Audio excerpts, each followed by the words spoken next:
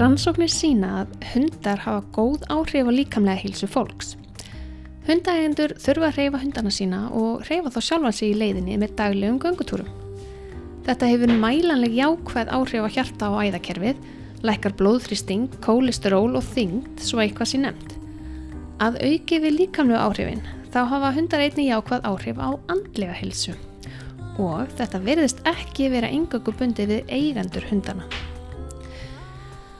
Hundar hafa verið notaðir í meðferðarskyni í langan tíma samkvæmt sögulegum heimildum. John Locke var breskur læknir og heimspekingur á 17. öld. Hann mælti heilshugar með því að börn eignuðust gæludýr til að efla samkennd, blíðu og ábyrgðartilfinningu. Árið 1880 greindi hjúkrunarfræðingurinn Florence Nightingale frá mikilvægi gæludýra í meðferð við líkamlegum kvillum. Og 1969 greindi Boris Levinson frá notkun hunda í sálfræðimeðferð barna. Hann sagði að börnin ættu auðveldara með að tala tilfinningar sínar þegar hundur væri til staðar í sálfræðitíma. Boris þessi Levinson var einn af frumkvöðlum Animal Assisted Therapy og í framhaldinu voru gerða fjölmargar rannsóknir sem studdu þessar kenningar jákvæð áhrif hunda á andlega líðan. Síðan þá hafa fjölmörg samtök út allan heim sérhæft sig í því að skipuleggja heimsóknir hunda til þeirra sem þurfa á því að halda, til dæmis til eldri borgara eða langveikra. Fyrir nokkrum árum hér á Íslandi fór Rauði krossinn af stað með verkefnið Heimsóknarvinur með hund. Verkefnið hefur heppnast afar vel og nú heimsækja hundavinir nánast öll dvalarheimili á höfuðborgarsvæðinu reglulega og einnig mörg dvalarheimili á landsbyggðinni. Í upphafi heimsóttu hundavinir eingöngu dvalarheimili og stofnanir en heimsóknir á einkaheimili hafa nú aukist töluvert. Ég fikk tækifæri til að vera viðstödd eina slíka heimsókn á einkaheimili þegar Golden Retriever hundurinn Bósi og eigandi hans Ester Sigurðardóttir heimsóttu Rakel Árnadóttir. Það var reyndar fyrir rúmum 2 vikum síðan. Mér finnst eins og það séu 2 mánuðir síðan. Slíkur hefur viðsnúningurinn verið á okkar daglega lífi á þessum 2 vikum vegna COVID-19 faraldursins. Eftir viðtalið við Ester og Rakel vildi ég tala við verkefnastjóra Rauða krossins, hana Sigríði Ellu Jónsdóttur, til að fræðast meira hundavinaverkefnið. En vegna faraldursins hefur verið mikið að gera hjá Rauða krossinum og ég náði ekki í Sigríði Ellu fyrir í dag. Og í ljósi samkomubanns ákváðum við að nýta okkur tæknina og taka viðtalið upp í gegnum síma. Við skulum heyra bæði viðtalin.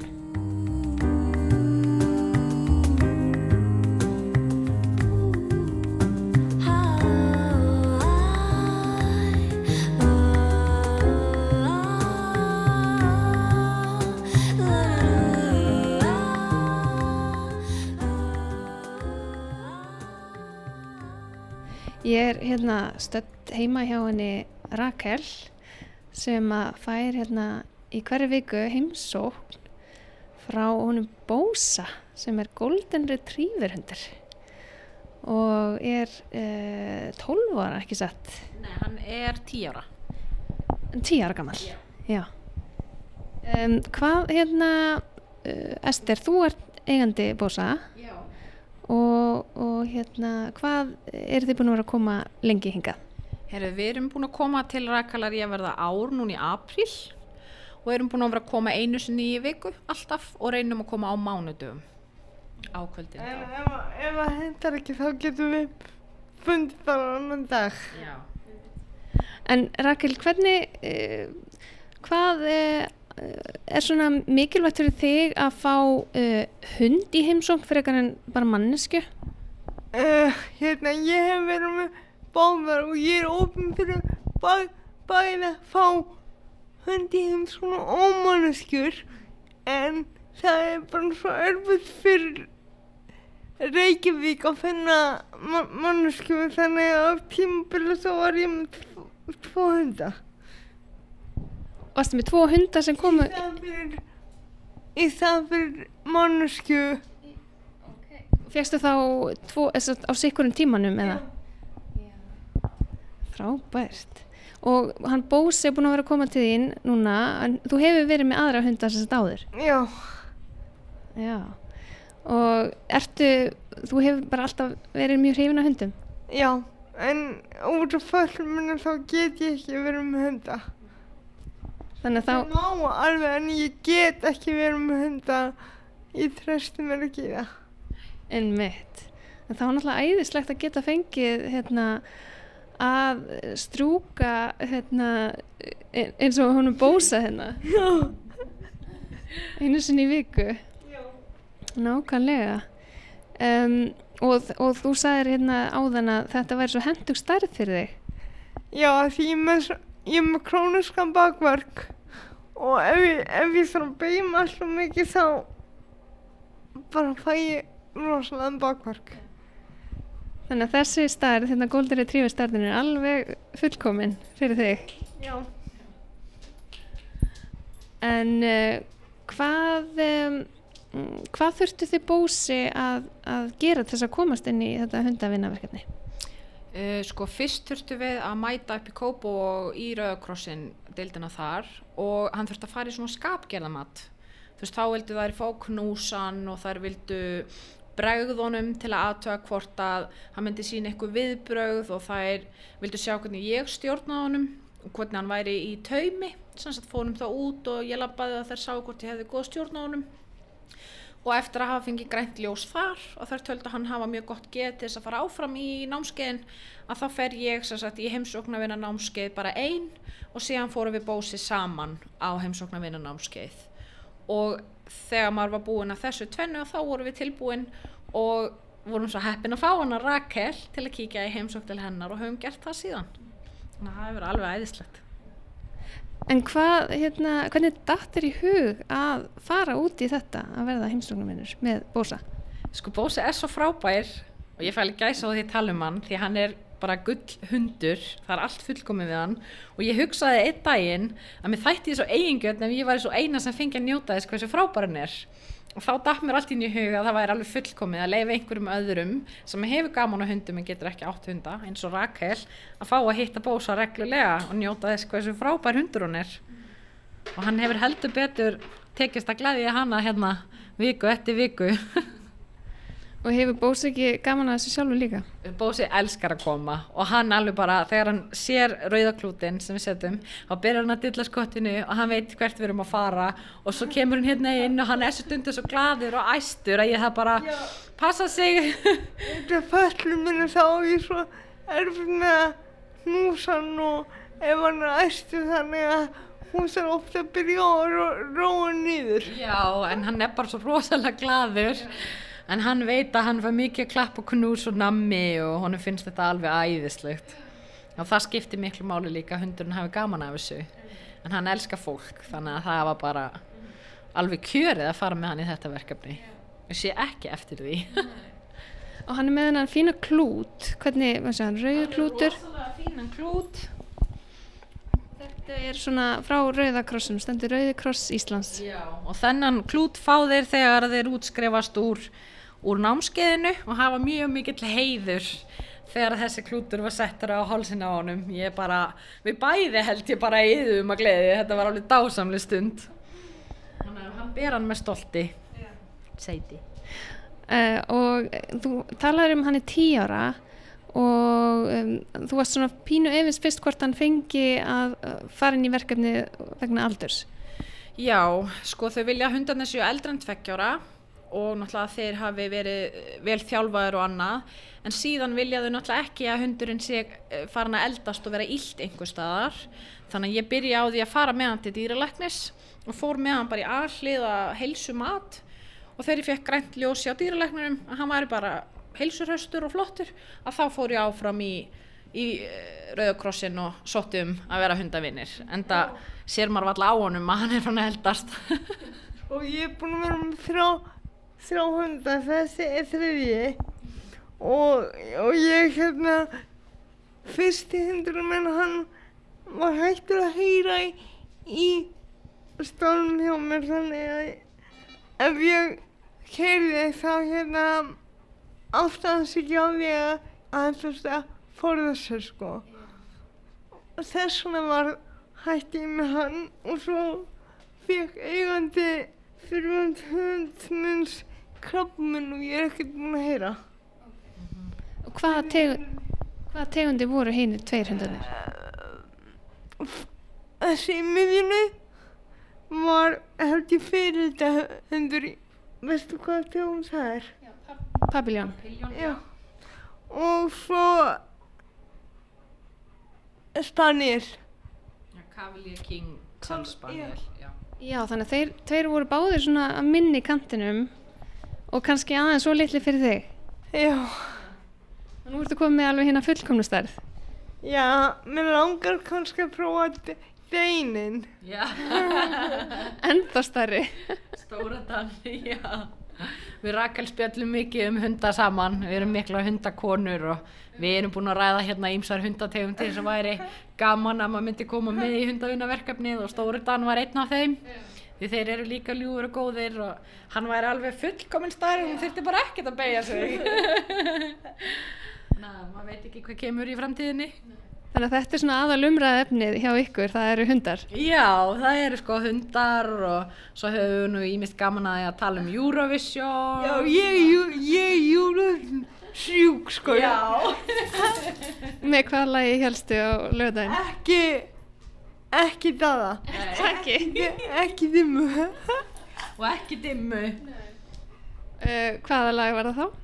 Það var, ég hef verið öll þeim lögin. Já. En núna, ertu eitthvað búin að skipta skoðun núna? Eftir að Daði vann? Nei. Nei, það getur ekki allir verið með sama smekk. Nei, það er alveg rétt. En ég er búin að vera að fylgjast með Eurovision síðan 86. Alveg svo ég. Eurovision er alltaf skemmtilegt.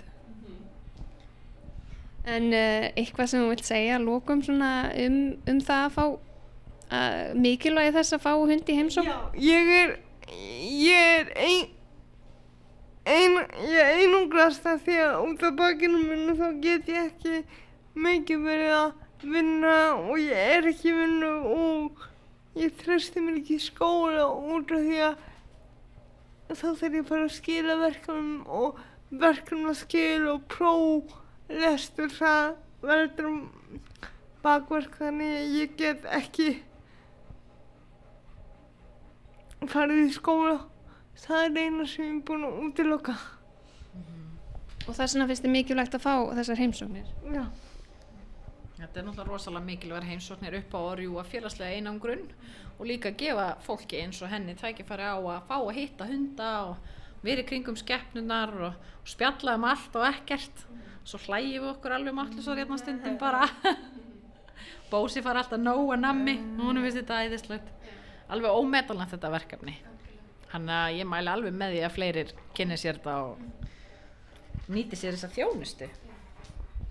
Það er bara frábært að fá að koma í heimsóknina og sjá hvað þetta er yndislegt og eins og segir, þetta er nú bara fleiri að kynna sér þetta svo að fleiri fái að fá hunda í heimsókn til sín. Já, ég er algjörlega sammála sko. Sammála því, Rakel? Já. Það ekki.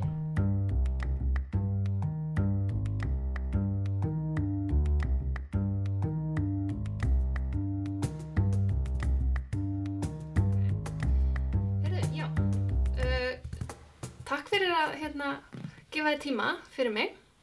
Já, bara takk sem leiðir. Já, Sigríður Ella Jónsdóttir, þú ert verkefnastjóri Rauða krossins, er það ekki? Verkefnastjóri yfir sem sagt hundavinnaverkefninu, heimsóknarvinnu með hund og sem á öðrum verkefnum innan Rauða kross í Kópavogi. Já, hefur sem sagt að því nú er þetta náttúrulega voðalega skrýtni tíma núna og ég maður langar að heyra hvort að þessi COVID-19 faraldur hafi haft einhver áhrif á vinaheimsóknir Rauða krossins? Já, COVID-19 hefur sannlega haft ýmis konar áhrif en við höfum reynt að svara þörfinn þannig að allir sem hafa verið að heimsækja einhver hringi í staðinn til að koma. Já, ok. Þannig að í raunin er það svona það sem við getum gert á meðan staðan er svona. Já, einmitt. En þannig að það er algjörlega þannig að hundavina heimsóknirnar eru í pásu núna? Já, í rauninni og það er náttúrulega bara að láta að við tökum engar áhættur og förum eftir fyrirmælum. Einmitt. og slíkt sko, þannig að við höfum svona reynt að hafa það þannig að allir sem hafa tök á að hringja í viðkomandi og bara spjalla og halda áfram svona sínum samskiptum þannig en svona heimsóknir bara með hundin á staðin hefur ekki verið hægt að bjóða eins og eins. Nei, en hver var kveikjan að hundavinaverkefninu? Heyrðu, hún er að norskri fyrirmynd. Þetta búið að vera sérst í Noregi bara ég er ekki alveg með töluna á hreinu, en bara í mörg ár. Og að sjálfsögðu átti þetta heima hér líka. Já. Þannig að og hversu lengi hefur þetta verið hjá Rauða krossinum hérna á Íslandi? Nei, það er stórt spurs. Allavega nokkur ár, eða ekki? Já, ég man nú ekki alveg hvenær já, þetta er alveg yfir 10 ár. Já, þannig að þetta búið að vera ansi lengi. Yfir 10 ár, já. Já. Og en auðvitað eins og með öll verkefni hjá Rauða krossinum tekur alltaf tíma að þróast og komast í gott horf eða svona rúlla og ganga bara svona smurðulaust fyrir sig. Já. En það góða við heimsóknarvinnu með hund er það að þetta er alveg ótrúlega vinsælt og aðgengilegt verkefni fyrir mjög marga. Já. Þannig að það hefur alveg unni með okkur, ef svo má segja. Einmitt. Þannig að, já. Eru þið með einhverja tölur yfir hversu margir hundar eru að sinna þessu starfi með eigendur sínum? Já, við erum alveg með svona sirka bát, en svo er náttúrulega alltaf aðeins kannski fleiri en við erum með af því að þegar það er búið að útskrifa eftir námskeið og eftir allt mat sem að eigendur og hundur fara í gegnum að þá eftir að finna svona para einstaklingar eins og heitir og þá tekur smá tíma þannig að maður sjá þá erum við kannski svona í kringum 60 þá er þetta svona í kringum 60 sem eru þá virkir en síðan þar inn í eftir að koma tölur frá nýjustu námskeiðunum það er í kringum ef ég man rétt cirka 20 eitthvað þannig að það eru ansi margir að bætast við. Já og bara eru ansi margir svo getur náttúrulega líka sko verið að einn einstaklingur, einn sjálfbóliðin og einn hundur er að fara nokkra staði. Já, einmitt. Það er ekkert svo ósjaldan sem það er. En hvaða hundar kom til greina og hvað þurfa þær að uppfylla? Heyrðu, það koma í rauninni hjá okkur þannig að það má sem eru hrættir ef þeir eru ekki hreinræktaðir, en það með að koma blöndur og koktelar og allt mögulegt til okkar. Já, einmitt. En það eina er að þeir verða að vera 2 ára. Já. Og að vísu líka, svona, já, ekki mikið eldri en 10 ára ef ég man svona rétt, svona sirka. Þetta er náttúrulega alltaf kannski svolítið misjæft, sérstaklega ef þetta er heimsóknarhundur sem er búin að vera að fara í mörg ár. Þá er það eigandi sem að svona metur það svolítið. Hvort hann sé ennþá að njóta þess að fara í heimsóknir eða hvort hann er orðin bara mjög viðkvæmur og þreyttur og þetta er orðið of mikið fyrir hann. Þannig að það eru auðvitað undantekningar með það, en það er sem 2 ára aldurstakmark og já, helst svona ekki eldri en 10 ára. 10 ára. Og þá fara eigendurnir á námskeið, þurfa hundarnir líka að fara á námskeið? Já, sko, þetta er í rauninni, þetta er í rauninni samt sko ekki svona eins og hlýðni námskeið, það er rosa margir einmitt sem að fá er svona hætta við eða þú er ekki að spjalla við okkur að við halda að það sé svona hlýðni námskeið, en það er alls ekki. Nei. Þetta er meira svona mat á bara atferli og svona hvernig hundurinn er í rauninni, hvernig hvort hann funkar vel í hóp eða sé svolítið tilbaka, hvort hann sé viðkvæmur eða hvort það megi svolítið kessast í honum, élaslindur, hundar eru náttúrulega svo misjafnir, bara eins og við öll. Einmitt.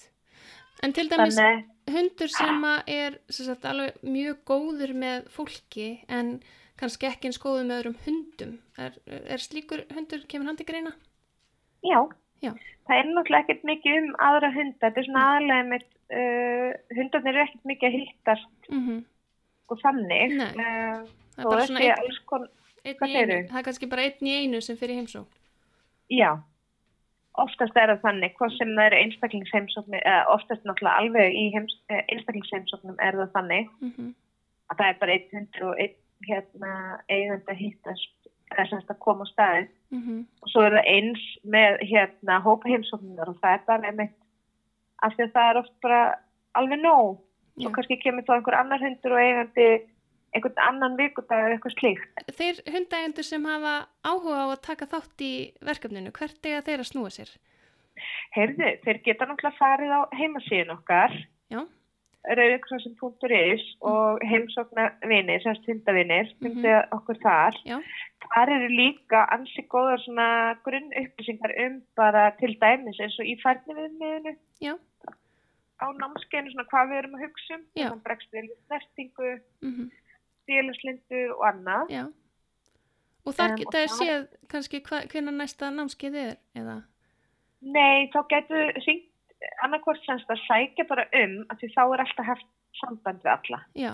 Það er hægt að gera það bara á Rauða-krossinum. Já. Fyrir þá sem eru finnst betra að spjalla, þá er hægt að hringja náttúrulega bara til okkar í 570 40 62 og ræða mig eða samstarfskonum mína.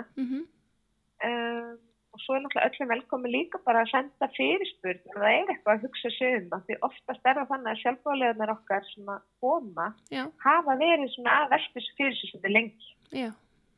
Þannig ég mæli bara eindregið fyrir alla að taka skarið af því að það er ótrúlegt bæði hundarnir, þeim finnst þetta geggja. Það er talað eiginlega heldur bara eiginlega allir okkar sjálfboðaliðar að þegar þeir svona fara að þekkja klútinn og hvað er verið að fara að gera að þeir alveg bara tjúlast upp og er alveg komnir í svona sitt bara bara í stuð og vita hvað er ætlast af þeim. Og svo líka sjálfboðaliðarnir sjálfur fá mjög mikið út fyrir bara að þetta er alltaf svona boltinn fer alltaf fram og tilbaka og það er rosalega mikið út fyrir þekkingu og reynslu og sem og náttúrulega það að maður er náttúrulega líka að gleðja þá sem maður er að koma til. Þetta er ofta alveg bara að það er beðið eftir svolítið vikunni hjá mörgum. Einmitt. Frábært, bara gaman að heyra. Heyrðu, það er alltaf að hafa samband. Já, æðislegt, gott að vita og takk kærlega fyrir að gefa þér tíma í þetta viðtal. Heyrðu bara, takk sem er leiðis. Ok, takk kærlega fyrir. Frábært, takk fyrir. Já, bless.